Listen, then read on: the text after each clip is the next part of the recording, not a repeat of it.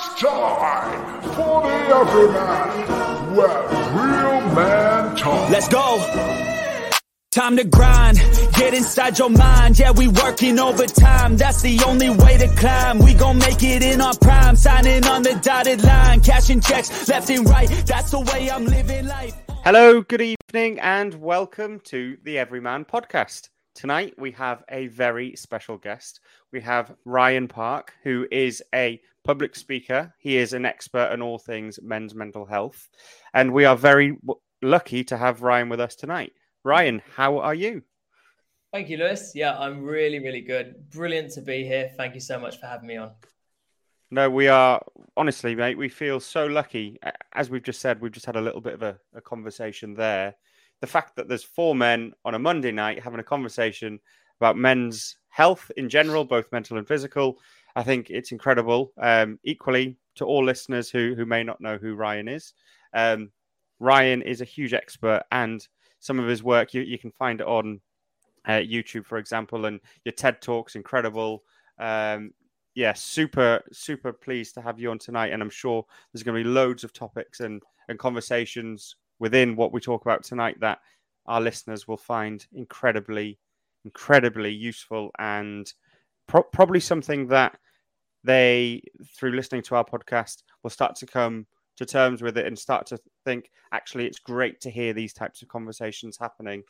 But your perspective on what we're going to talk about is one that I'm personally really interested in learning around.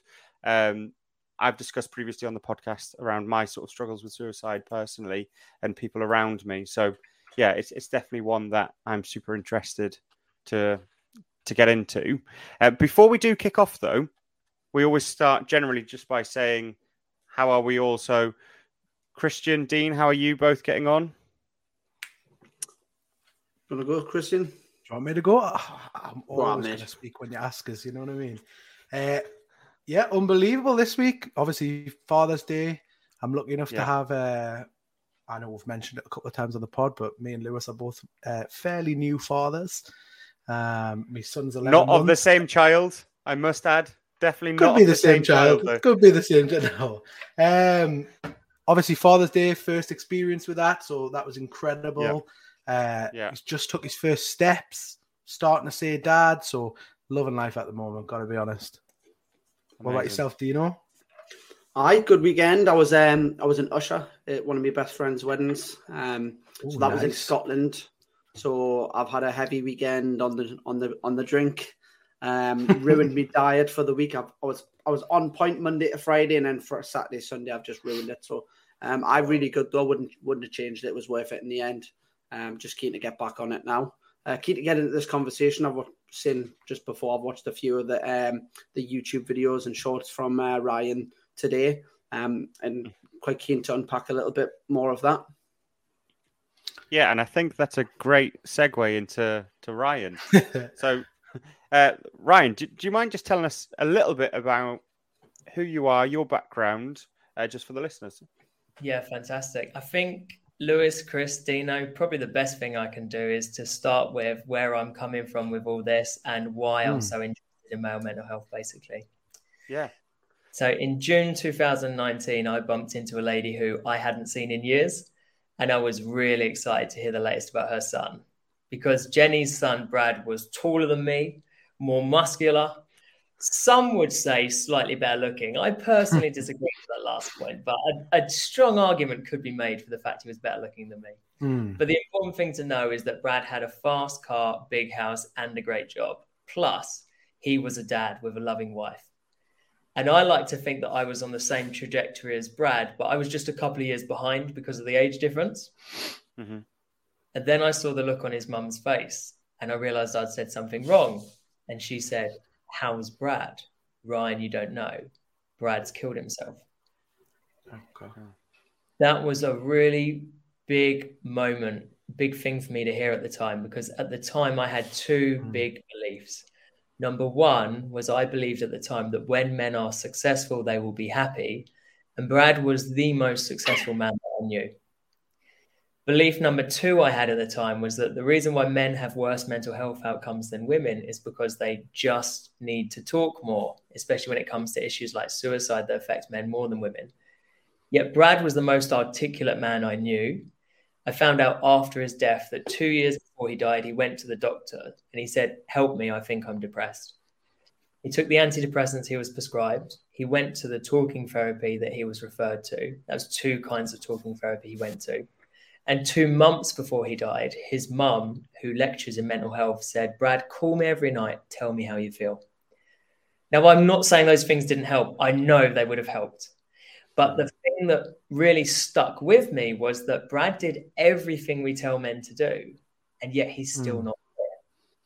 So Brad's mum, Jenny, said, "Ryan, you should really learn about this because as you know, I've heard your other podcasts. I know Lewis, Chris, Dino, you guys know every 5 hours, 4 people die from suicide in the UK and Ireland. 3 of them are men." And Jenny told me, "Ryan, go away and learn about this." And I took what she said really seriously. So that's the sad part of the story over, because what happened next was I set aside 1 day every week from June 2019 to December 2019 to learn everything I could about men's mental health. And what I found out was so positive and so useful. In fact, the very, very first day that I decided to research this, I didn't know where to start because I had no medical or mental health background. And so I started with the biggest picture. I started reading studies on life expectancy in men. And straight away I found, according to one study, there's 1 day every year where a man's chances of having a heart attack jump up by 30%. And on the same day of the year, women's chances of having a heart attack go down significantly. Can you guess what day I'm talking about, guys? Daylight savings day. Good question. No, I would say if I had to guess, New Year's Day. It's a good guess. It's not New Year's Day. It's the daylight savings. When the clocks go forward and you lose an hour's sleep. That is exactly it. Is it? Wow. Well done, Dino. So you lose 1 hour's sleep, and what happens next depends on whether you're male or female. In a man's body, missing 1 hour's sleep lowers his testosterone for days. And as testosterone goes down in a man's body, his chance of having a heart attack go up. So my next thought was, how can that be? Because I was born in 1990. At that point, I was 29. And my whole life, I had never heard anything positive about testosterone. In fact, I remember when I was a kid and there was a fight in my local pubs, my mum's friends would say, well, of course they ended up fighting. Their testosterone in the room was sky high. Yeah. So I thought, how can a hormone that causes fights in pubs also protect men from having a heart attack? Well, it turns out testosterone doesn't cause fights in pubs. Low testosterone is associated with aggression, not testosterone, but we can talk about that in a little bit. But I also found out that day that not only does testosterone protect a man's heart, but it also protects his mental health, because men who are depressed have 30% less testosterone than the average man who's not depressed. So this is where it starts to get interesting, right? Because at the time in 2019, the biggest killer of men from the age of 18 to 45 was suicide. Now, suicide is the biggest killer of men from 18 to 50 because it keeps growing. But at the time, it was 18 to 45. Suicide is linked to depression, and depression in men is linked to low testosterone. The biggest killer of men from 45 to 60 at the time was heart disease. And heart disease, heart attack, heart failure in men are all linked to low testosterone. So I wondered, what's the biggest killer of men after 60? That's cancer. The most likely cancer a man will get? Prostate. Yeah. And what is the single biggest indicator that man will develop prostate cancer? Low testosterone. Low testosterone. Yeah, correct. Wow. Bloody hell. So not only is testosterone so important for men's mental and physical health, but not only are we not told that, but there's actually a lot of negative PR around testosterone. Now, this is not a talk about testosterone. there's so much that we've got to talk about. But this was just my first 2 days of research into men's mental health. Wow. And I see straight away that what we're being taught is not good for us because it completely misses the science. It's not evidence-based. Mm-hmm. I'm going to be honest. I've, since doing this podcast, have tried to read. I feel like I've been reading the wrong things. I feel like I've tried to understand the societal reasons why men might be depressed or the emotional reasons why men might be struggling and the real personal, but not actually the science behind why the brain and maybe some of the chemical imbalances or like, I am not that way inclined. I don't have a medical background. I understand things to a degree, but I've never really tried to get into probably the root cause from the fact perspective. I've tried to understand people's stories. I've tried to get on a personal level of the conversation, but actually that's such a simple way of putting it that it's actually something as simple as testosterone. But you're so right that testosterone, even to me, we're all in our 30s. So as a follically challenged man, you're told, well, you've got too much testosterone, hence you lose your hair and all those sorts of things. But I've also experienced definitely times in my life where I felt depressed. So and I know this is very much the start of the conversation, but it's something that has made me think, okay, there's maybe a scientific reason why I've had the struggles that I've had. And there's so much more now to explore outside of this podcast and hopefully throughout this conversation. There's really, and so what happened after I discovered this information is like I carried on learning in the same way, which is, guys, I just assumed I knew nothing at all. I just asked big questions, read scientific papers, and just tried to connect the dots myself, basically. And so about 6 months in, I got to the point where I wasn't actually learning anything new. I was basically finding that there's 5 dimensions to men's mental health, and we have to balance all 5 of them. Understanding testosterone is just a part of one of those dimensions, but there's 4 other big ones that we need to know about. And so I started to balance those 5 things in my own life. This doesn't need to become a story about me, but what happened really quickly is I was much happier and much healthier. And then other guys in my life started saying, hold on, Ryan, like what's going on? Well, I ended up coaching other men on how to balance these 5 things and share what they are. And one of the men in the first group that I was coaching, it was really interesting. When I met him, he was a brilliantly talented actor. He was depressed. He was having thoughts about suicide every day. And he hadn't been paid to work in 2 years. And you'll see when we go through this framework how I had a really good idea of what might help him. He did the things that we spoke about, that we're going to speak about in the next hour, every single day. By day 3, he stopped having thoughts about suicide. By day 10, he was no longer depressed. At the end of the 12 weeks we worked together, not only was he no longer having thoughts about suicide, no longer depressed, but he had 2 job offers from Netflix, one with the BBC, and he's now one of the main characters on a BBC drama that's on TV right now. Wow. And when that happened, I had a moment where I stepped back and I was like, what the hell is going on? How could this simple information transform his life that much? Like, I thought what it had done for me was impressive, but what it did for him was like next level, right? Yeah. So what I'd really like to do, it's science heavy, it's full on. We're going to have to keep the pace up, but Lewis, Chris, if you guys are up for it, I think I would love to dive into these 5 dimensions of men's mental health and really, really thrash it out. You had me at Netflix.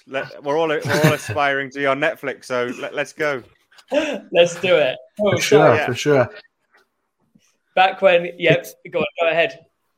It was actually funny enough what you said about the testosterone thing. And before we just go on to the next section, it is strange how like it is such a negative thing in sort of everyone's life. Like Lewis said about the hair thing, but I've always. You know how you were saying about the heart attack situation? I've always associated, like, you know, when people take testosterone for the gym and stuff like that, and then they end up leading to have heart attacks. I always thought that would be the opposite, if that makes sense. So it's crazy to think that, like, maybe it's not just as simple as that, if that makes sense. But yeah, I'm so keen to hear the rest of it as well. it's really interesting because when we actually dive into testosterone in a bit more detail, which we'll do shortly, you can actually see why the early studies thought that testosterone caused problems. But it's to do with a lack of understanding about how testosterone works. It works. It's not complicated, but you have to understand all the mechanisms behind it. And then once you do, it's like, oh, yeah, okay. A lot of things just fall into place. That's really useful to know. Amazing. Yeah. So 5 dimensions of men's mental health. Back when it was just a framework that I created for me, I decided that I want to have an acronym, and I want to use an acronym that is both manly and memorable. Like, I can't sit down with you guys and say, oh, yeah, there's 5 things you need to remember, and all you need is the acronym PUPPY, P-U-P-P-Y.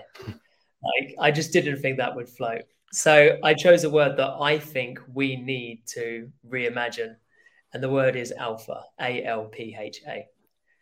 And what I'm going to share with you guys is what's now known to my clients as the alpha framework. So the first A in alpha stands for achieving recognition. What does that mean? Well, for most of human history, only a tiny number of men who lived ever had kids. In fact, we now know from gene records that a period about 8,000 years ago, for every 17 women that became mums, 1 man became a dad. Oh, wow. So he was a busy boy, right? Yeah. Now, I was going to say, I know there's a lot of studies. A lot of studies show that most living humans to date are related to people like either Genghis Khan or Charlemagne, like these huge figures in history. Yeah, thanks, Lewis. I was having a brain fart for a second there, but yeah, these big figures in history. Apparently, like most population are actually related, especially figures like Genghis Khan, who just. I mean, he ruled most of the world, didn't he, at one point, and had kids with every place he stopped. He had about 5 different kids. So, yeah, it's crazy. Yeah. And this is exactly what achieving recognition is all about, which is for men and women, historically, society was very different. For men, all the prizes were at the top. So when you have this kind of ultra competitive environment, like the one humans came from thousands and thousands of years ago, when it's that competitive, whatever allows someone to pass on their genes is what gets favored in the next generation. So all of you guys, you come from a really long line of winners, and so do your listeners, because only the men who could achieve the recognition of their tribe and be seen as a leader would get to pass on their genes. Your genes come from the men who achieve recognition, so it's programmed into you to do the same. Now, something that lots of people don't know about men and mental health is only for men, not for women.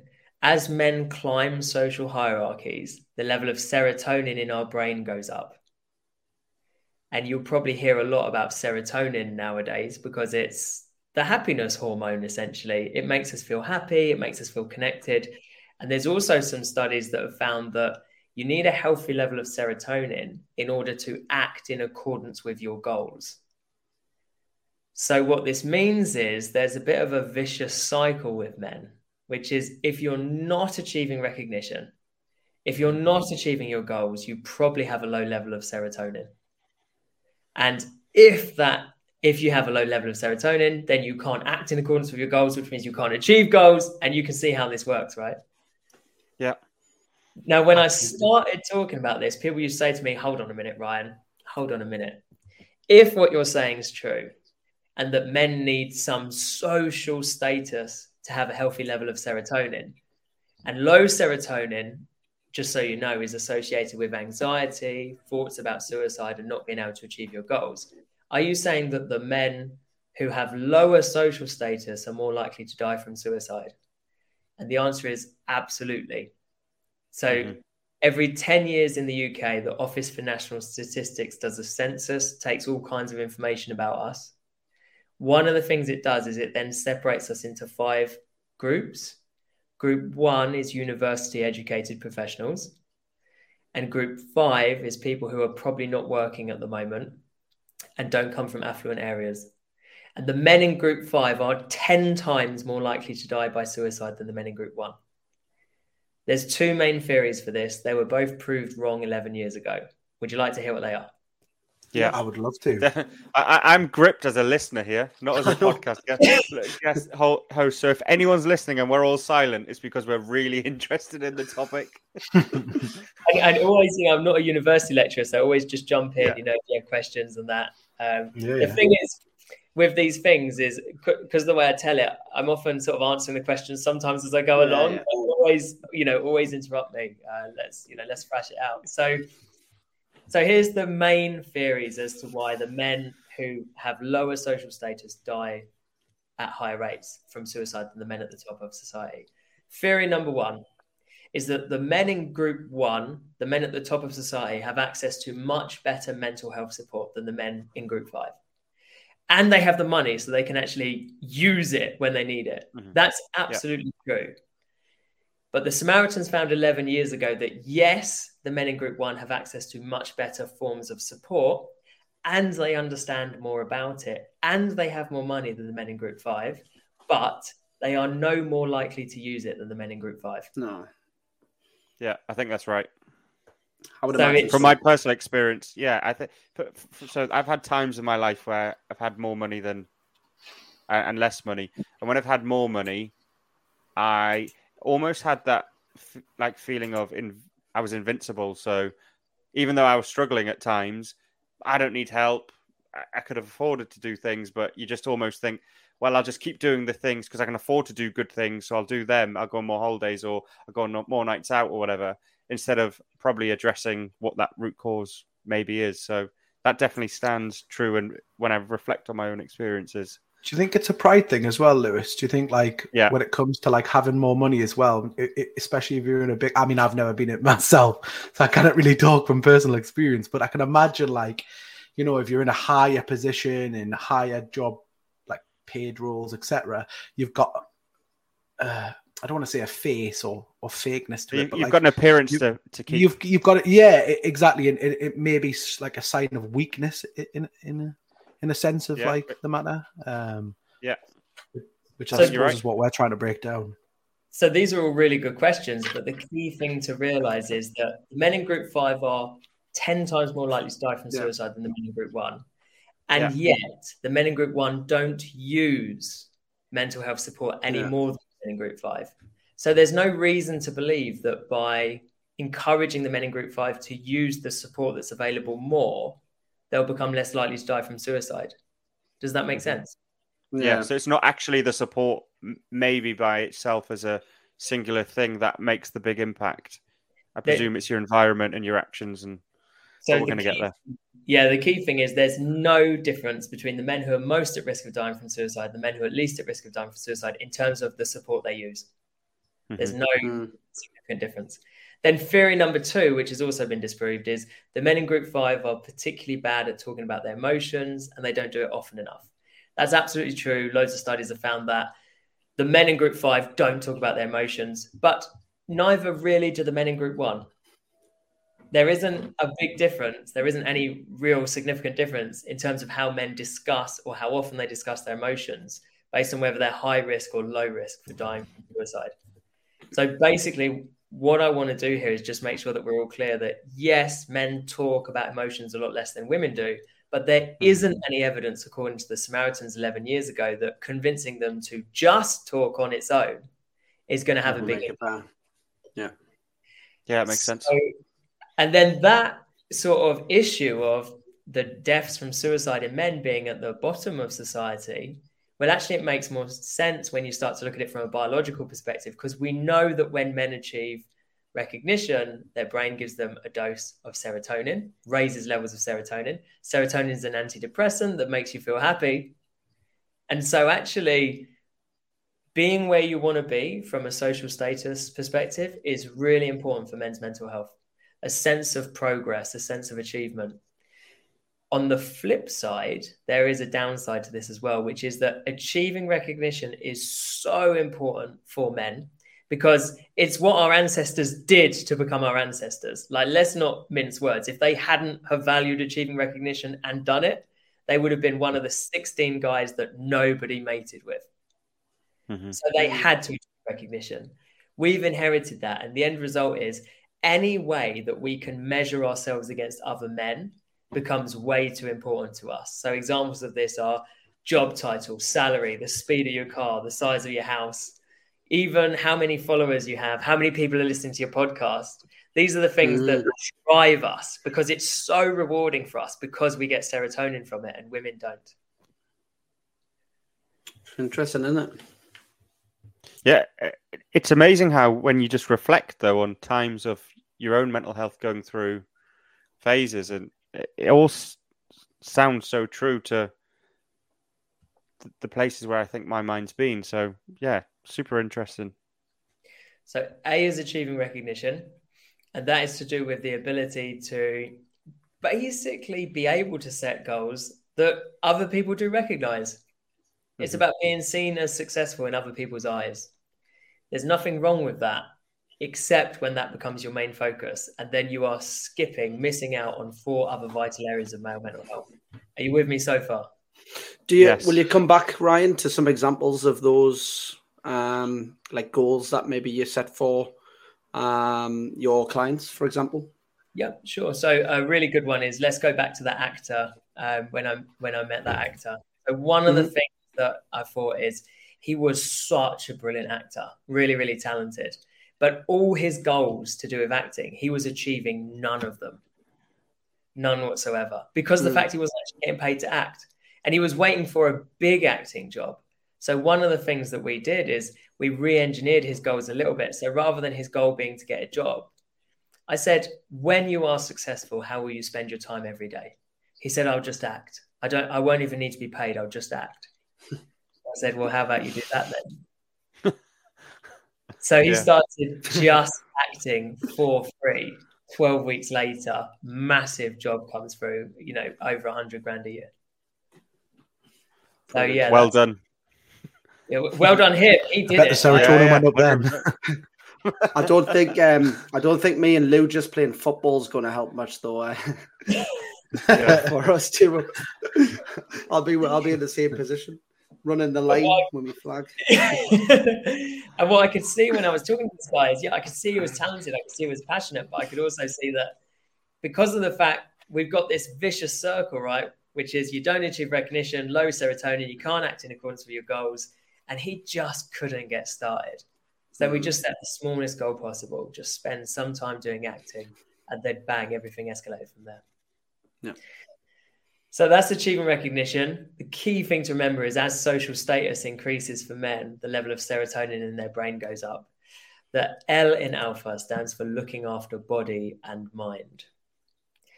And this is associated with testosterone. So do you remember at the beginning we were talking about the fact that all the biggest killers of men are in some way associated with low testosterone?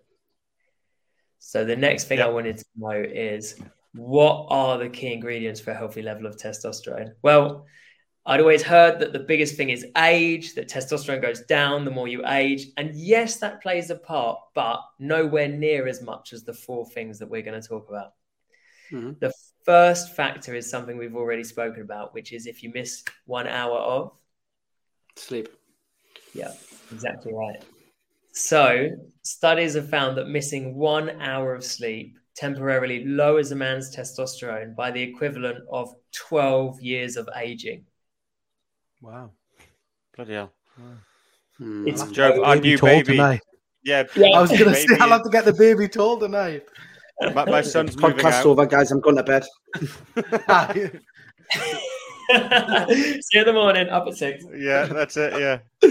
You wouldn't think an hour would make such a difference, would you? Really, when you think of it, from such a small part of day-to-day life, it's such a big impact on your mental well-being.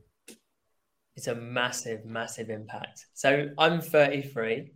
If I missed 1 hour sleep tonight, tomorrow I'll have the same level of testosterone as a 45-year-old man. And if I miss 2 hours sleep, tomorrow I'd have the same level of testosterone as a 57-year-old man. So age is nowhere near as important as sleep. I was listening to there's a guy I follow, James Smith, PT, and he just did a video on it, and he was saying his caption was something like the most legal performance enhancer that you can take, and it was sleep. And it's something my whole life I've always had the idea that I'll sleep I'll sleep when I'm dead. But now, because of the shift of the whole, trying to self-improvement and stuff like that, sleep's the first one that you come across. So, people like Matt Walker and that talking about how important sleep is. So it's something that I'm a lot more conscious about now. I still struggle with it, wanting to get up early and get the amount of sleep. But yeah, I can understand why it's really important. The funny thing about thinking like I'll sleep when I'm dead is not sleeping will help you get dead quicker. Yeah, I know. Yeah, it's the irony in that statement. Yeah, I know. I used to survive on 4 hours sleep. I don't know how. I don't know how I used to do it all the time. Like, I think you've already told us, mate. It was when you were younger. It was drinking drugs. We've covered that episode. Yeah, that's not a different episode in itself. But do you know? Actually, funny enough, just to try and sort of back up if there's sort of with what Ryan's saying there. At the time when you were having 4 hours, did you feel worse mentally? If you think back to it, I wasn't in nearly as good physical shape as I am now. Not that I'm in great physical shape now, but I'm a lot better than what I was. But what about the mind? Mind, I wasn't too bad.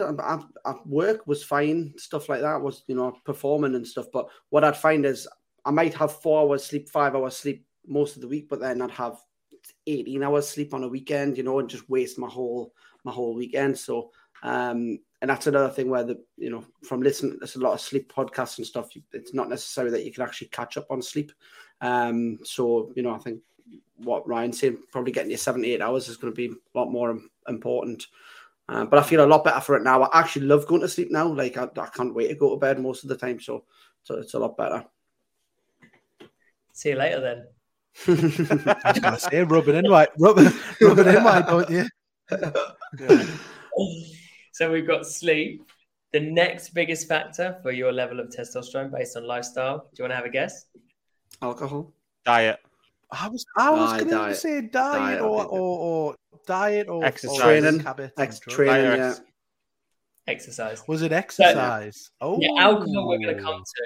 Massive impact on testosterone, but we're going to do like the negatives in a bit. But the key ingredients to exercise. Specifically, you know how much time the NHS recommend that we exercise for every week? Most people don't really know. I didn't know. Is it like 5 hours a week or something? So it's 150 minutes a week. So 2.5 hours. What? It's not a lot, is it? Yeah, it's embarrassingly low, isn't it? Yeah, that's sort of the minimum that you want to be getting for your physical and mental health. Mm-hmm. And that's what really makes a difference when it comes to testosterone in men, is just getting out of that sedentary lifestyle. This lifestyle where you sit down all day at work, you run a PC, you come home in the evenings, you sit down while you eat dinner, and then you Netflix and chill and go to sleep. That's the real problem that we have, that sedentary lifestyle. And then we come on to something else that you guys mentioned, which is diet.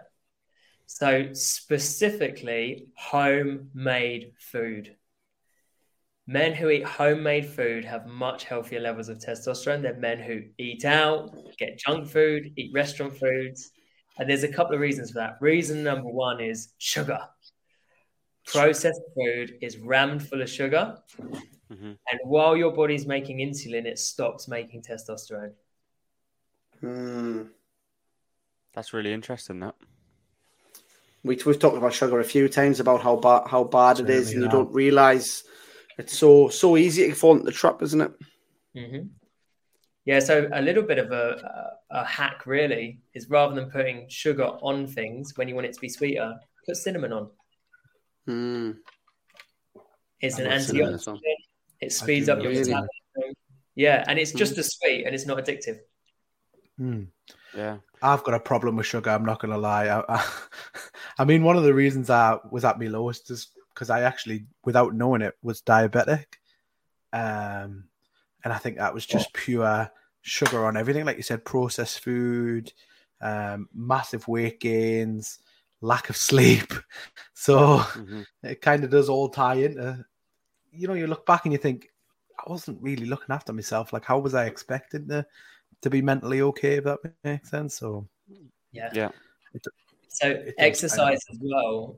Exercise has been found to make your insulin stronger in a way. It makes you more sensitive to insulin. So it, you know, obviously you guys know I'm not a doctor, right? I'm a coach. So take that with a pinch of salt. But my understanding is that exercise can help to sort of reverse the process of becoming diabetic. And that's not my opinion. There's lots of like research on that. No, that's Jack, 100% fact, because as most of the boys here know, for me, I did a lot of weight loss and a lot of exercise and a lot more sort of healthy eating, and my diabetic levels went from through the roof to pretty much fixing themselves in a way. So, and do you mind me asking how that's actually going? Because the last time we spoke, you were 5 stone really down. You have been on holiday since. Where's that? Yeah, I did put quite a bit on holiday. I put about 10 or 11 pounds. I can't remember how much it was, but yeah.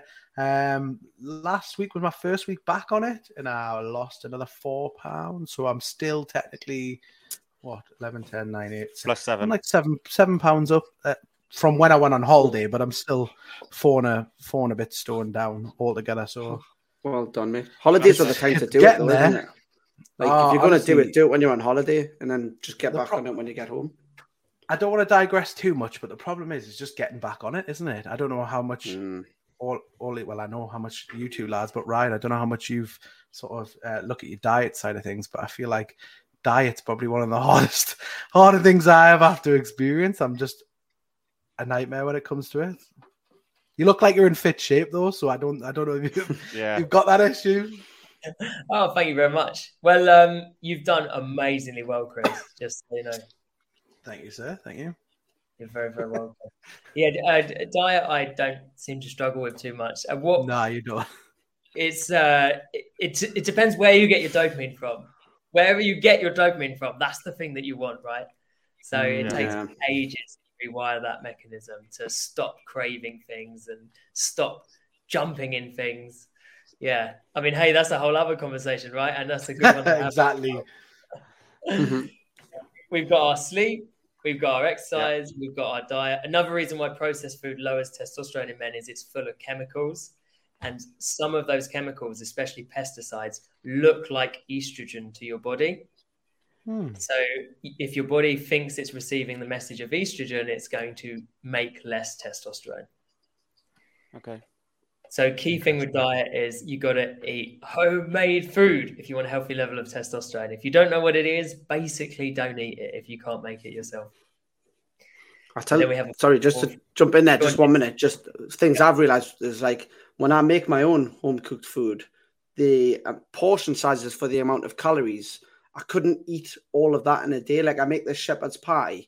And like that full shepherd's pie is like 2,000 calories, but I couldn't eat it. And they're laughing because I talk about my shepherd's pie all the time. But, Monday to Friday, every week he has shepherd's pie. Every single day for weeks. That's all he eats. But I love it. But you know, like, but you can go to McDonald's and you can have 2,500 calories in a minute, and then you're starving again. So the home cooked food alongside that is a massive one as well. I saw an analysis of McDonald's French fries the other day. Do you know how many ingredients there are in McDonald's French fries? Probably. If it's not just chips and salt, I'm not going to be surprised. Oh, no. There are 17 ingredients in McDonald's French fries. Oh. That's disgusting, isn't it? It should just be potato and salt. Should be oil and oil. And oil, I think. And some oil potato. and oil? I was going to say, where's the potato like? Yeah. So that is just disgusting. Yeah. And that's what's going into our bodies all the time, and it has a big impact on our body's ability to function. And making testosterone is just one of the things that suffers. And then we've got a fourth thing. So even if you've got your sleep, you've got your exercise, you've got your diet sorted, we still need what is coming in through Dino's window right now. Sunlight. Yeah, that's it. Yeah. Your neighbour. No, sunlight. Yeah. So from sunshine, we get vitamin D. which is a really key ingredient for creating testosterone. And so when I first saw that list of things that men need for a healthy level of testosterone, sleep, exercise, diet, and sunshine, I remember thinking, oh, crap. Because I knew Brad, the guy from my story. And yes, he did everything he was told by his doctor, by his counselor, all the advice, he took it. But do you know what? I know he was working so hard that sleep, exercise, diet, and sunshine just weren't on his list of priorities. And I realized that actually to want to be a man is something that kills a lot of men. Now, so far, when it comes to testosterone, we've been talking just about baseline testosterone, which is the level of testosterone you have in your blood at any time based on your lifestyle. But there's another element to testosterone, which is, do you guys know any men who feel down or angry when their football team loses? Yeah, all of us. Right, yeah. Yeah, it's a to be fair, as Newcastle fans this season, with Job and Dean wearing their shirts tonight, we haven't really experienced that for a while this year. We've had quite a good season. So that wasn't planned either, by the way. Yeah, if you asked us pre last season, that was pretty much our life every single week. Yeah, struggling.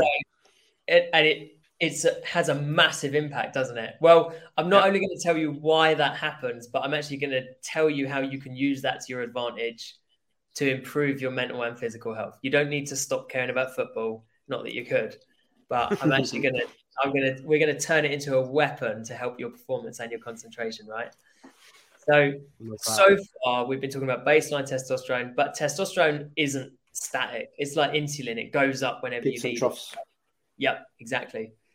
Now, one of the things that sort of mechanism of testosterone going up when you need it, we're going to call it dynamic testosterone. No one's given it a name that I can tell. So screw it. I need to give it a name. So I'll just call it dynamic testosterone.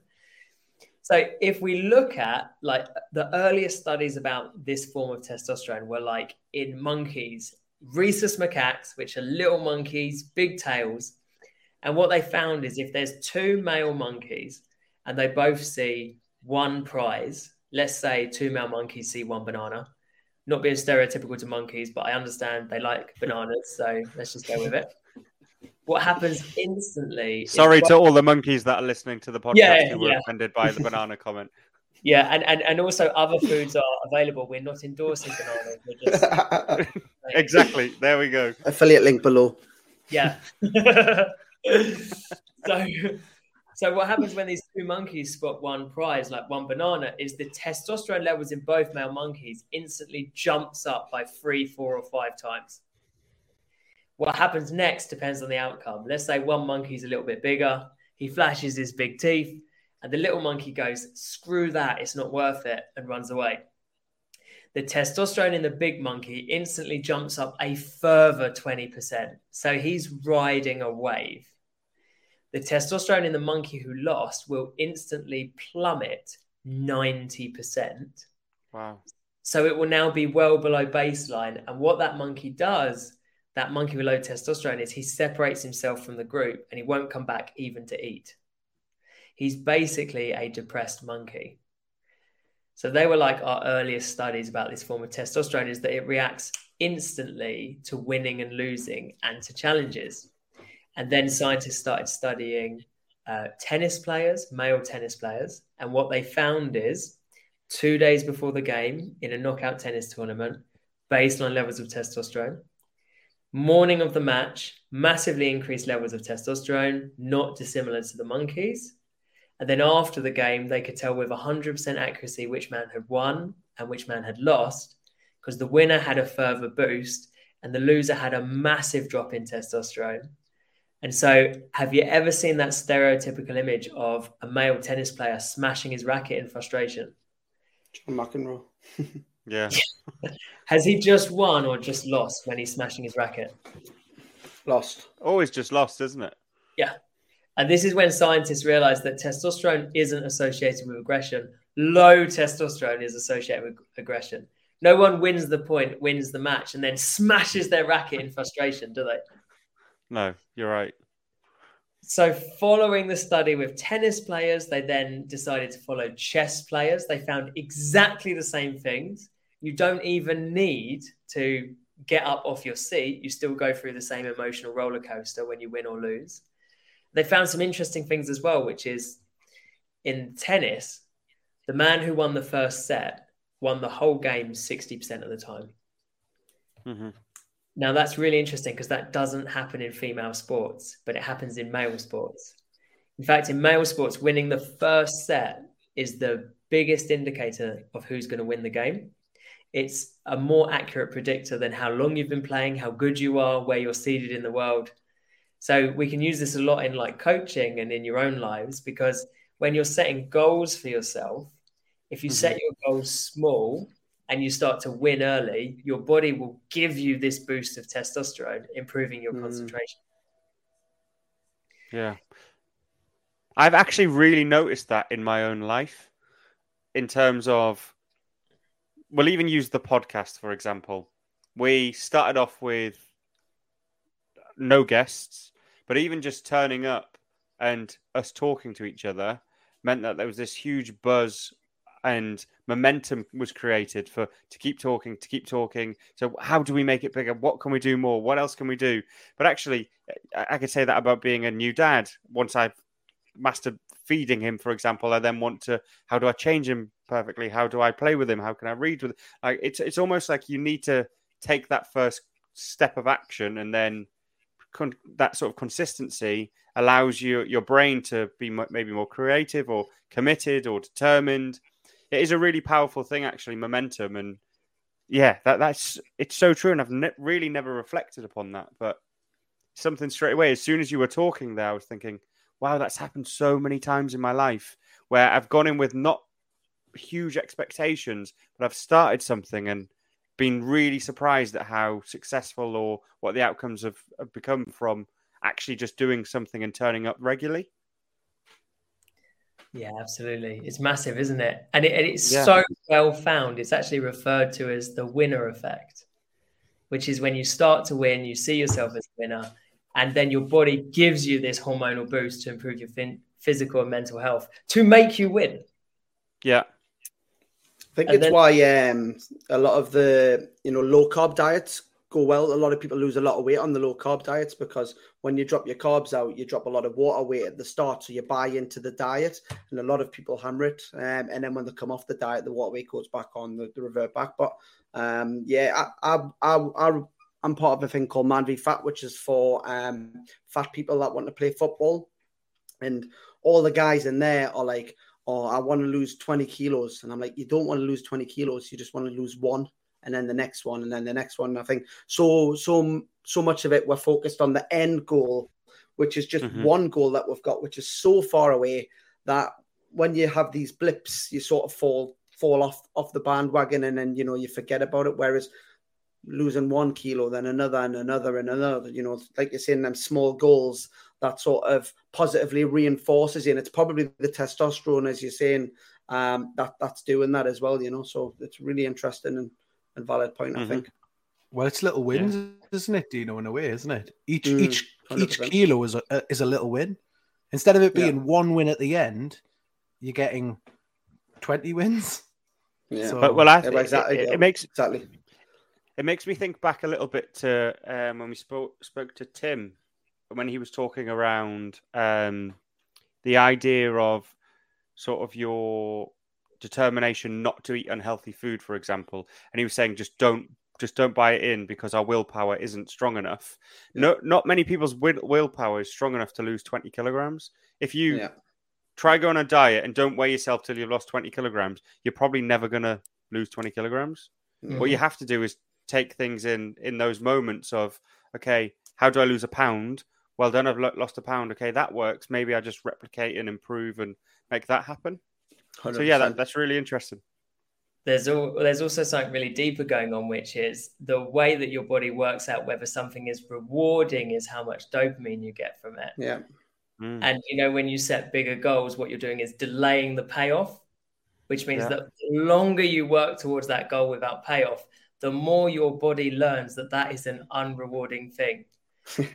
And there's this scale basically of like pursuit or motivation, whatever you want to call it.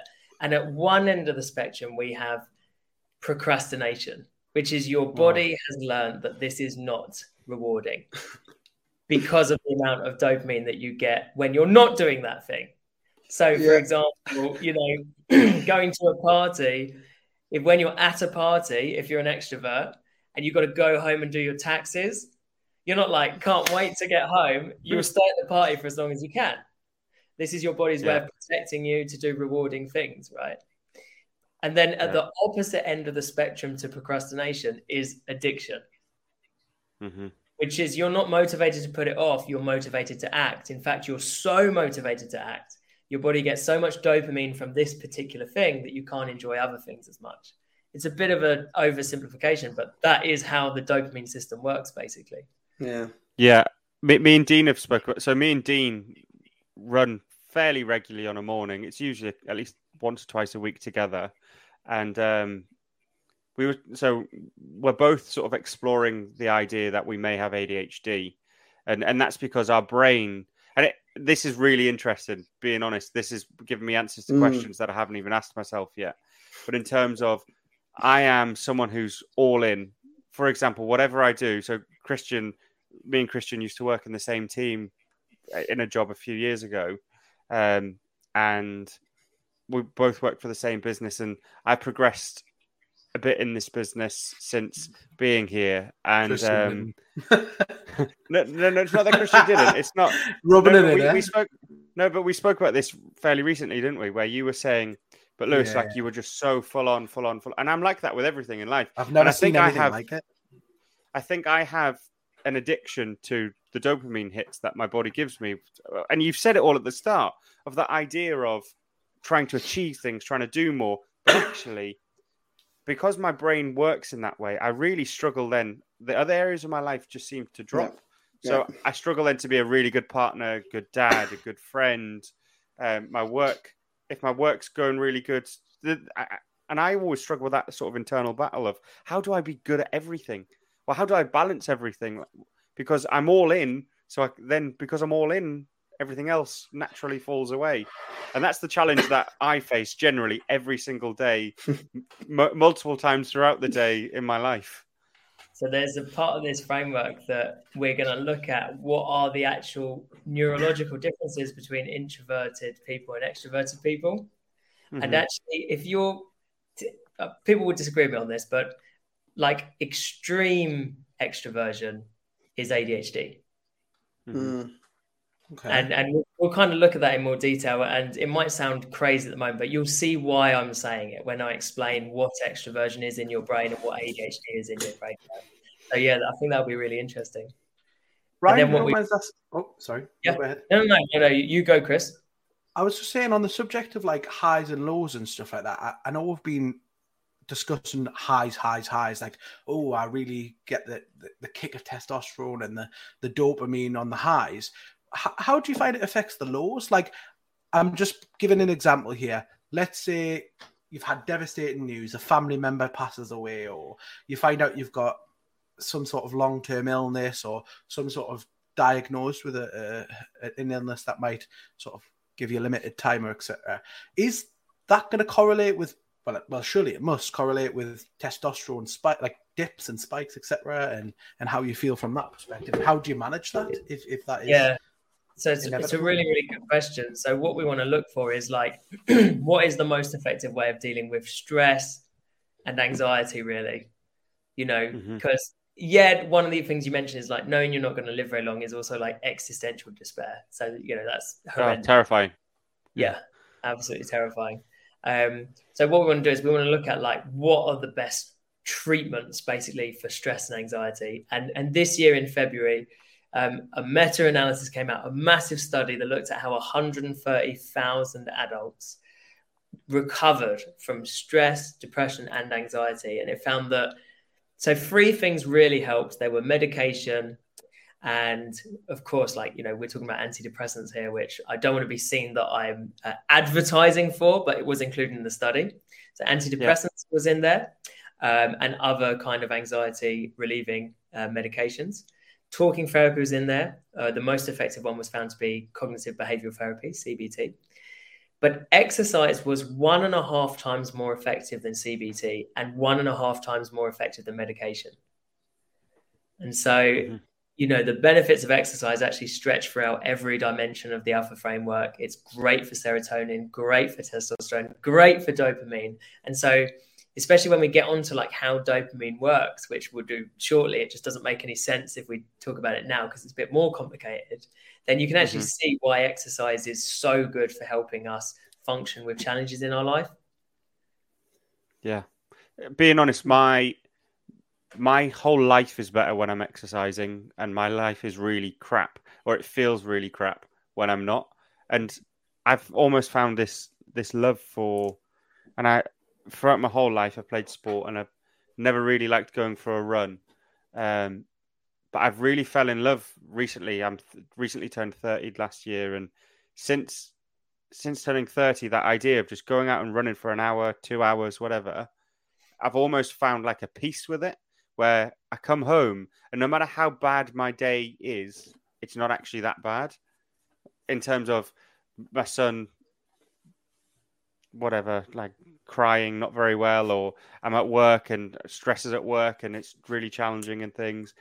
Nothing actually really seems that bad. It's almost like I call it the dopamine, and that's how I've always described it over this past year. It almost gives me a baseline throughout the day to just almost ride. It never seems to go below where sort of my standard state is, because I've got that covered. And if I have a day where I don't exercise, so today, for example, I haven't exercised and I felt myself being a little bit more agitated throughout the day, almost like, oh, I need to do something. I need to get out and be busy. So yeah, definitely more interested in how, if you can't always exercise, what other things you can maybe do to keep your dopamine higher.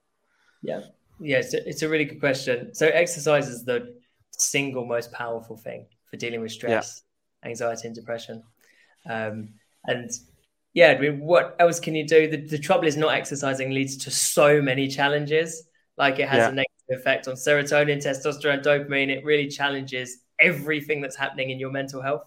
So eat more. It's a big one. I eat more as well. Do. Yeah, you're right. Yeah, my diet goes so bad when I'm not exercising, like so bad. I think it was the opposite, wouldn't you? You think having all that exercise would make you hungrier, but it doesn't. I'm not hungry if I like after I play football. I don't want to eat for hours. Like, it just doesn't bother us. Mm-hmm. So it sounds like. Sorry, Ryan. Go ahead. No, you go, Chris. You go. I was just going to say, it sounds like a lot of it's to do with like trying to have a balance of all those 5 that you've been talking about, and like how do you work out with how busy life is now? And as you were saying, it's so easy to just put Netflix on after you get back from work. You've been in work all day sitting down. Like we're almost programmed in a way that we've got phones, we're glued to them. We've got TVs, we're glued to them. Work's all now on computers for the most part. I know obviously a lot of people can do manual labor, but a lot of people these days do office-based jobs. It sounds like the world in itself is programmed to kind of do the opposite of what helps you. And how do you find that you coach people into fitting that into day-to-day life? So it's a really, really good question. You're entirely right. And it's compounded by the fact that it's a sweeping statement, but, hopefully I'm entitled to make sweeping statements from time to time. You are, of course, yeah. Cool. On the whole, women understand balance. Men do not, because our ancestors had to focus on achieving recognition in order to become our ancestors. So we don't balance, we prioritize. And actually, the biggest challenge for self-improvement is people perpetuating the idea that our thoughts become our actions, when actually it's the other way around. When I meet people and when I meet guys and they say, Ryan, all I think about is my work, I say, yeah, it's because all you do is work. And they go, well, how do you know that? If I could just change my thoughts, maybe I could break free. No. If you spend all your time at work, all you'll think about is work. If you spend half your time at work, half your thoughts will be about work. And actually, it's very positive to realize that your thoughts follow your actions, because you can break free of bad thoughts by changing your actions. The current narrative that change your thoughts and it changes your actions is actually very hard for people to make changes in their life, because how do you actually change your thoughts? No, you can't. They creep up on you, don't they? Yeah, certainly do. So the more you try and forget about it, the worse it is. The more you think about it. So what we can do is if I share with you the other dimensions, and then we can look at like how you balance it. Right? We'd love that. Go for it. The thing that we just mentioned was that testosterone going up and down during games, right? Like tennis matches, chess matches. But there's another thing that was amazing. 1994 World Cup final, Brazil, Italy. Scientists went to bars where people were watching the football game on TV, Brazil fans and Italy fans. 15 to 20 minutes before the game, baseline levels of testosterone. Mid-game, massively elevated levels of testosterone. Immediately after the game, 15 minutes after the game, Brazil fans had really high levels of testosterone. Italy fans, really low levels of testosterone. Guess who won? Brazil. Exactly. Yeah, that's Brazil. An easy question. Yep. So why is this useful? What's happening when you watch your football team lose is you're going through the same emotional roller coaster as if you were playing and you were losing. Testosterone keeps men calm. So when you lose, your testosterone drops, leaving you with all the stress hormones, and that makes you irritable, depressed. It basically makes you angry. It makes you pissed off. Mm-hmm. So how do you use that? Well, just watching Brazil win raised the testosterone of those men. So years ago, I was working with a guy, and after his football team lost, he used to be so depressed that he couldn't make it to the gym on time Monday morning. He couldn't get to work on time, and he used to fall out with his missus because he was always grumpy. And then I took him through this science, and he went, hold on a minute. If I just watch my football team win more often, I'd have more testosterone and I'd be happier. I said, why don't you give it a go? A week later, I get a text from his girlfriend, and she says, I don't know what you're doing with my boyfriend, but he's a new man. Please keep doing it. All he was doing was, when his football team lost, going on YouTube and watching old highlights reels of them winning matches. That's all he was doing. That's class. And this Smart is like, how the brain can be tricked. Yeah. This is like the crux of what I love about men's health, right? Which is, before he was talking to me, he went to a counsellor, and the counsellor said, you need to stop caring about football. And I think, no. That's just never going to happen, is it? It's like someone says, stop caring about your kids. So then he came to me and I was like, yeah. And I said, look, don't stop caring. Use this to your advantage. Like, this is something you can weaponize and use in your life. So if you're going to go on stage, if you've got a big meeting at work, if you're going to the gym, before you go, watch a video of your football team winning. And so that's looking after body and mind, is things you can do, the exercise, the sleep, the diet, to increase testosterone, watch your football team win, and that's much better for your mental and physical health. Yeah. Then the P in alpha is protecting the cave. So I found out a couple of years ago that men who have problem debt are 3 times more likely to die by suicide than men who don't. And there's an amazing intervention, right? It happened in Bristol before lockdown. And the local authorities there, male suicide was so high, the local authorities held up their hands and said, we don't know what's going on. And an organization called Second Step intervened. I could say stepped in, but let's not do that. They intervened. And they said, give us a cohort of men. We will give them problem-solving workshops and financial skills training. And 6 months after the end of that program, the number of men in the group still having thoughts of suicide had halved. And when I read that, I thought that was a typo, because that is so effective. It's not a typo. Mm-hmm. It's just massively effective. And yet it wasn't traditional talk therapy. It was problem solving and financial skills. Mm-hmm. So protecting the cave is about having financial skills, and another aspect as well, which is intimate partner relationships. So men who are recently separated are 7 times more likely to die by suicide than their mates who are in a relationship. And this is a bit of a challenge, because the single biggest cause of relationship breakdown is communication breakdown. And there's a problem when it comes to straight relationships, right? Which is, you're male, she's female. The problem comes from a hormone called oxytocin. Oxytocin is what's released when you cuddle, hold hands, talk about your problems, have sex. And in women, oxytocin lowers stress.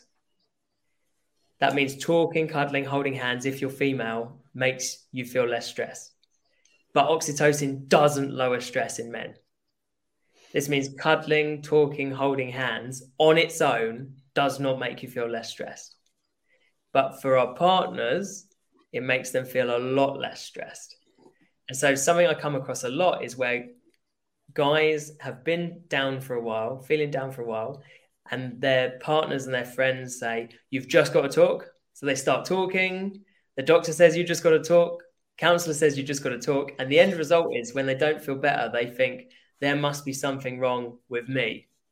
Mm-hmm. Actually, there's nothing wrong with them. It's just they're male, and talking alone is not a solution. Talking about solutions and then going and doing it, now we're talking. Does that make sense?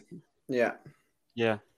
I feel when I look at, and the only way I can probably articulate is to keep talking about myself. So apologies. And I'm waiting for some quip from Job of, yeah, we're used to it. But I think when I look at, again, some of the problems in my life, where I've had a therapy session where it's just talk about how you feel, whilst there is almost an element of stress relieved, almost like you've taken some weight off, you very quickly go back to it because I don't need to talk. I need a solution, or I need a path, or I need a vision on how I get past the stress in my head.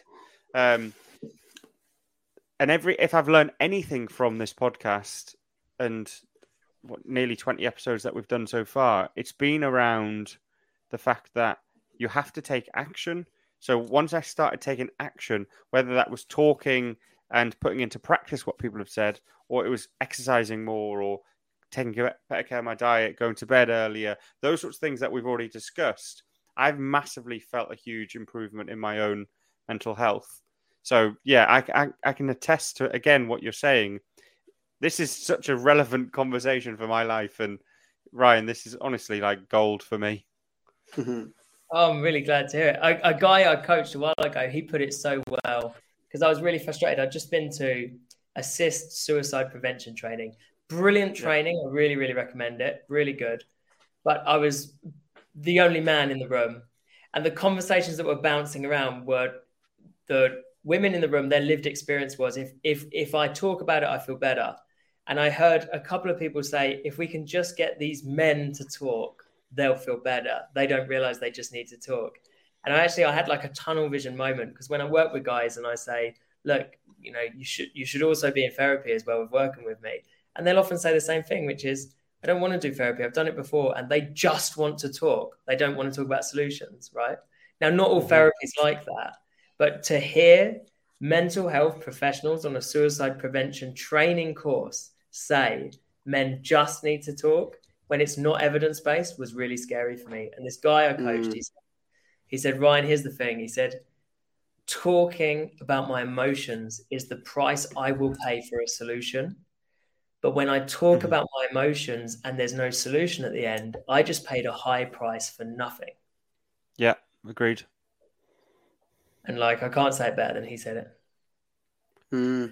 It's completely true. So I'm going to put Christian on the spot slightly here, because Christian, you've done a lot of talking therapies, and I'm not saying anything out of turn. We've spoke about this quite a lot. So when Ryan's saying things like that, how does it make you feel? Yeah, I mean, for me personally, I've always used CBT as a, and I know this personally, I've used it as almost a comfort blanket in a way. I mean, I've only recently I think I spoke a bit about this on the last episode. I've recently just changed from CBT because my counsellor basically said, look, you've been doing CBT since you were 16 now. I think there might be something a bit more deep-rooted. So I've switched to like an actual therapist who's sort of going backwards now. But it's kind of powerful what you say, Ryan, because I start to think myself, CBTs supply us a solution in the moment, but they're not like giving us a long-term solution. Hence why I've been with them since I was 16. And maybe that is something that I need to sort of sit and self-reflect on and say, well, maybe can I look at the aspects of my life that potentially could make a bigger impact than talking about it? Because I have always been so heavily focused on my feelings as opposed to my body, which is definitely something I'll take away and definitely something I'll thank you for. I can promise you that. Or your feelings versus your actions. Yeah, exactly. Like, okay, I don't want to quote you badly, but when you were saying earlier about sort of, you can think about doing something and then expecting it to happen, as opposed to the action happening and then it being part of your thoughts. I think I've always been the other way around. I've always thought, oh, well, I'll talk about my feelings and that will make me feel better. It's like I'm expecting that to be the solution because I'm thinking it's going to be the solution. So it definitely does strike true in a way, and it kind of makes us reevaluate, sort of maybe looking at trying to be a bit more mind focused from an action perspective. So yeah, I really appreciate that. I think it's going to help us a lot.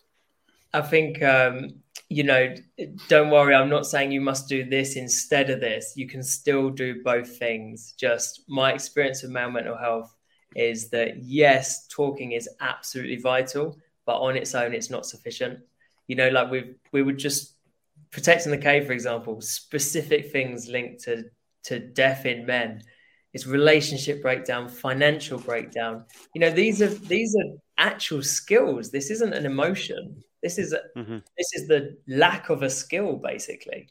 And that's kind of the difference, really, with male and female health, is that mental health is that it's very, very practical.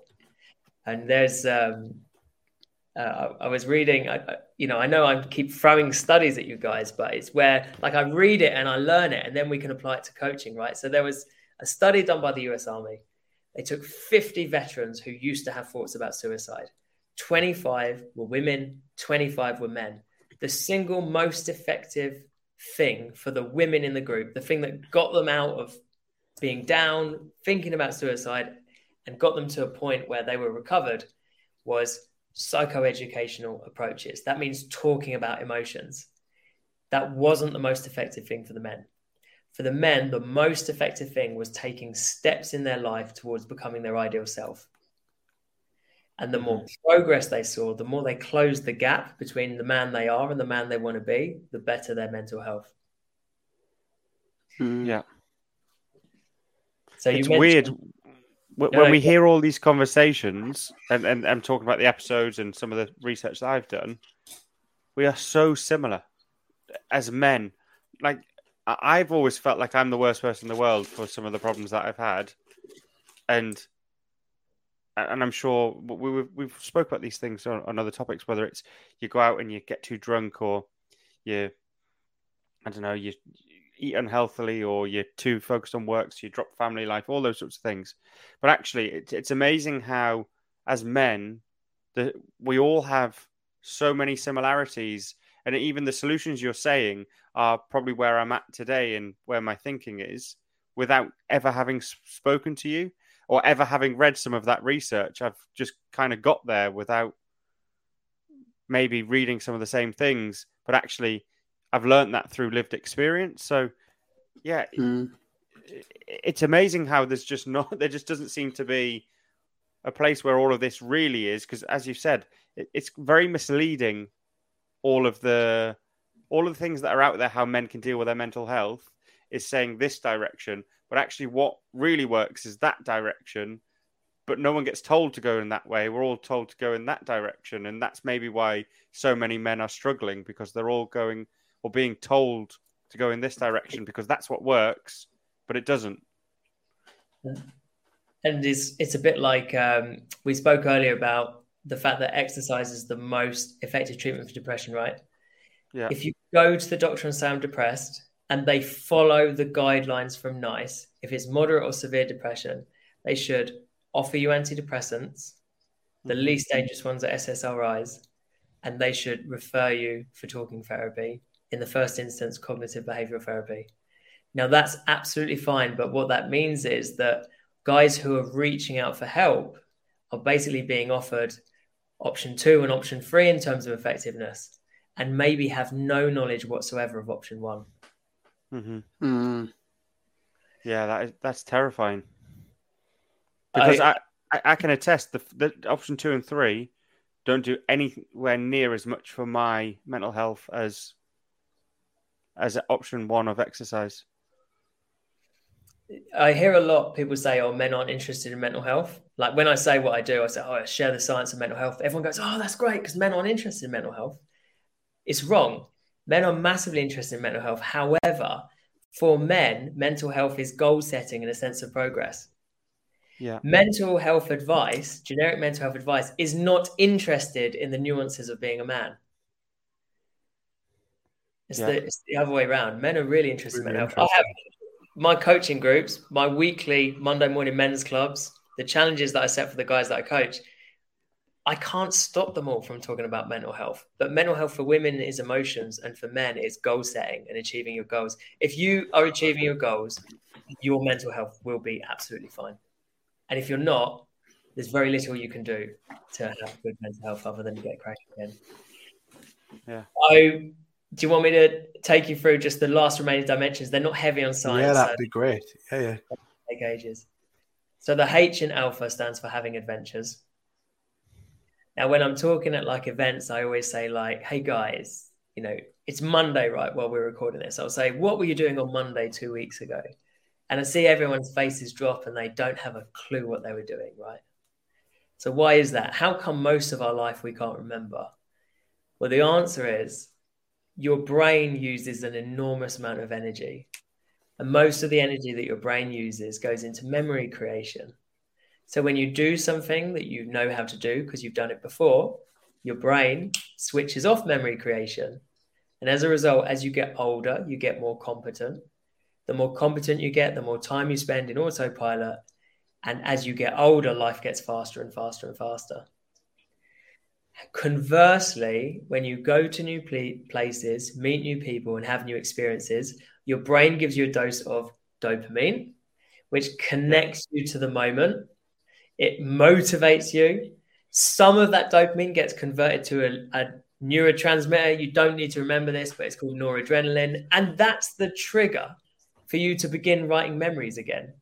So when you go to new places and have adventures, your life slows back down. And I worked with a guy a couple of years ago. He was a US Marine, really cool job, right? And when I was talking to him, he said, "I just feel like life's going so fast. The last 5 years has gone so fast." I said, "When did you last take a holiday?" He said, "Oh, it's not about that." I said, "When did you last take a holiday?" And he said, "Well, here's the thing, Ryan. We get 35 days annual leave a year in the Marines. You can only carry 70 forward. So after 2 years of no holiday, you lose all the holiday every year." And he said, "It's a badge of honor to have 70 days carried forward every year. So I haven't taken a holiday in 5 years." And I noticed that a lot. I'd say around a third of the guys that I work with have not taken any holiday in a couple of years. So here's a trick. If you're one of the guys that doesn't take his holiday, because I get it, you can't achieve recognition if the office realize they work well without you. I get it. But here's the thing. You need holiday, otherwise your life will fly by. So you take your diary, hand it to your partner or someone you'd like to spend more time with, and you just say to them, "I've got 21 days of holiday left to take. I'd love to spend this time with you." Bang, problem solved, holiday booked. Yeah. I like that idea. Yeah, I was crap for years at taking holidays, like really, really bad. And then since my son's come, it's like, how much time can I have off? Yeah. Priorities have changed. And so, I mentioned, we were talking earlier about extroversion and what extroversion is and what ADHD is. Yeah. So scientists can tell by looking at a certain part of your brain how extroverted you are. What they're looking for is how sensitive you are to dopamine. So what dopamine does is it makes mammals interested in things outside of themselves. So if you're really sensitive to dopamine, then you have a lot of dopamine receptors and you're interested in things outside of yourself, you're an extrovert. And if you are not really sensitive to dopamine, you're not really interested in things outside of yourself. In fact, being around, being around lots of people actually drains you. So that's kind of the main difference. And people with ADHD have really low baseline levels of dopamine, which means those spikes, things you can do that spike dopamine, whether it is one night stands, chocolate, cocaine, listening to dance music or classical music. What people with ADHD symptoms end up doing is like filling their life, peppering their life with those dopamine raising things. The end result is they have such a low baseline, they can't do mundane tasks. Yeah, I feel really interesting. Mine's more like the attention span and the idea that if I go all in, so I don't even know if I have ADHD. I'm, like I say, I've started in the last 5-6 weeks or something, started the process. But yeah, really interested in the whole science behind it, to be honest. I think there's a lot more to sort of understand about myself and reflect on it. And then the last dimension is just able to serve. It's the things that you do for other people, basically. And there's a lot of evidence that that's what's missing from the current mental health support, is giving men a sense of feeling like they're doing something. So, yeah, I know it's been mainly me talking. I know it's been heavy on the science, but yeah, hopefully it was useful talking through these things with you. I've loved it every second. I really have. It was almost like a lot of that. I listened to Andrew. We normally get into See or No Evil, Hear No Evil, but I listened to a lot of Andrew Huberman on YouTube, who's a neuroscientist. I don't know if you've heard much of his stuff, but he talks a lot about a lot of what you've talked about, about dopamine and testosterone a lot. So it's really interesting to hear that as well.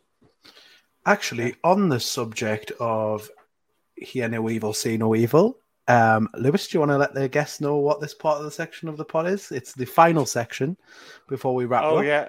We don't have Ethan here. So Ethan is normally our guy, and we definitely need to change that graphic. I don't think you've done your best work there, Christian. Okay. So, Ryan, what this part of the podcast is, did you have the last bit to cover before we go into it, Ryan? I think we might have missed a tiny bit. Cut him off early? Yeah, no, we've done able to serve. That's the last thing, and that's the framework. So yeah, no matter who guys are, it's all about balancing those 5 things. Yeah. Well, being honest, those things, I think there's so much more for us all to really go away and explore and listen and learn about. For me personally, this has been hugely eye-opening. Yeah, and is there anywhere where I can go and find more about those sort of 5 things and where I can sort of reflect on them, or is that part of your coaching model that other people don't do? Or yeah, so the Alpha framework, that is what I created a couple of years ago. It's what I use in my coaching. I use it with I train mental health charities to use it as well. At the moment, the way that you can explore it in more detail is coming along to one of my talks or workshops. I do want to change that. I am working on getting a book out there, but it's not a particularly quick thing. I write it and then I'm like, I'll just start again. Yeah. The most go on. If you do get around writing the book, we will definitely have you on to talk about the book as well. That's for sure. I feel like we haven't. It's crazy that like an hour and 20 minutes have went by, and I feel like we could still talk for another hour and 20 minutes. Yeah. But as far as the wrap up, we do a section called Hear No Evil, See No Evil. So I think that would be the last kind of thing we want to touch. Is there any sort of book, or it could be a podcast, it could be a film, something that you've recently read, listened to, seen, that sort of you would like to push the recommend to listeners towards, recommend in terms of that kind of thing? Yeah. Oh, that's a really, really good question. So I recently reread, it's really good to help you protect in the cave. I recently reread Rich Dad, Poor Dad. Yeah, good one. Get it. Have you read it? Yeah, good work. Got it, Usually Dino buys every single book that's recommended. Literally, I think Dino has actually bought every book. It's so simple. It's absolutely beautiful, and it's essential for men to protect their cave, and that is a guide on how to do it. Rich Dad, Poor Dad, right? I'll have to look. Have you not read it then, Joby? Joby, it's very good. It's all about. Yeah, I'll not give it away, but it's a very profound book. It's one that I go back to every so often. Actually, it's good, really good. Amazing. I think that's a little hidden gem for us then. Anyone else got anything before we wrap up, boys? No, it was good. I've learned loads. Flew over. Yeah, definitely. Ryan, I would just say, incredible guest. Thank you so much for sharing your expertise, your experience as well. I think it was really inspiring to hear you talk about hearing about your friend who sadly who you lost, obviously, and I think the fact that you're doing some of the work that you're doing is such an interesting take on how men can approach their mental health versus some of the other sort of experiences and types of help that is available. And I can honestly say, if I was in some of the situations I've been in previously, I personally would have got a lot from what you've said, because I've got a lot from it, and I'm on a different sort of phase of my life now. So I would absolutely encourage any listener who may be struggling to reach out to Ryan. Ryan, how can people actually contact you? How can they get in touch? Cue to plug any social channels or websites or. Yep, let's absolutely do it. So this is what I do. My job is sharing the science of male mental health through talks, workshops, and also my coaching program, which lasts 90 days and will teach you to use the Alpha framework in your life. Best way to get in touch with me is themenscoach.co.uk. Yes, I'm on just about every social media as either at the men's coach or, unfortunately, on Instagram at themenscoach.co.uk. At the men's coach. I'll get it. You'll get it one day, yeah. I'll get it one day. Best thing to do though, come to themenscoach.co.uk and just contact me through there. Brilliant. Well, I've certainly gained a lot, so I can certainly thank you personally. And hopefully you will write that book and we'll have you back on, because I could easily have you for an hour and a half as well. Yeah, definitely. On that note, gents, I hope you have a lovely night.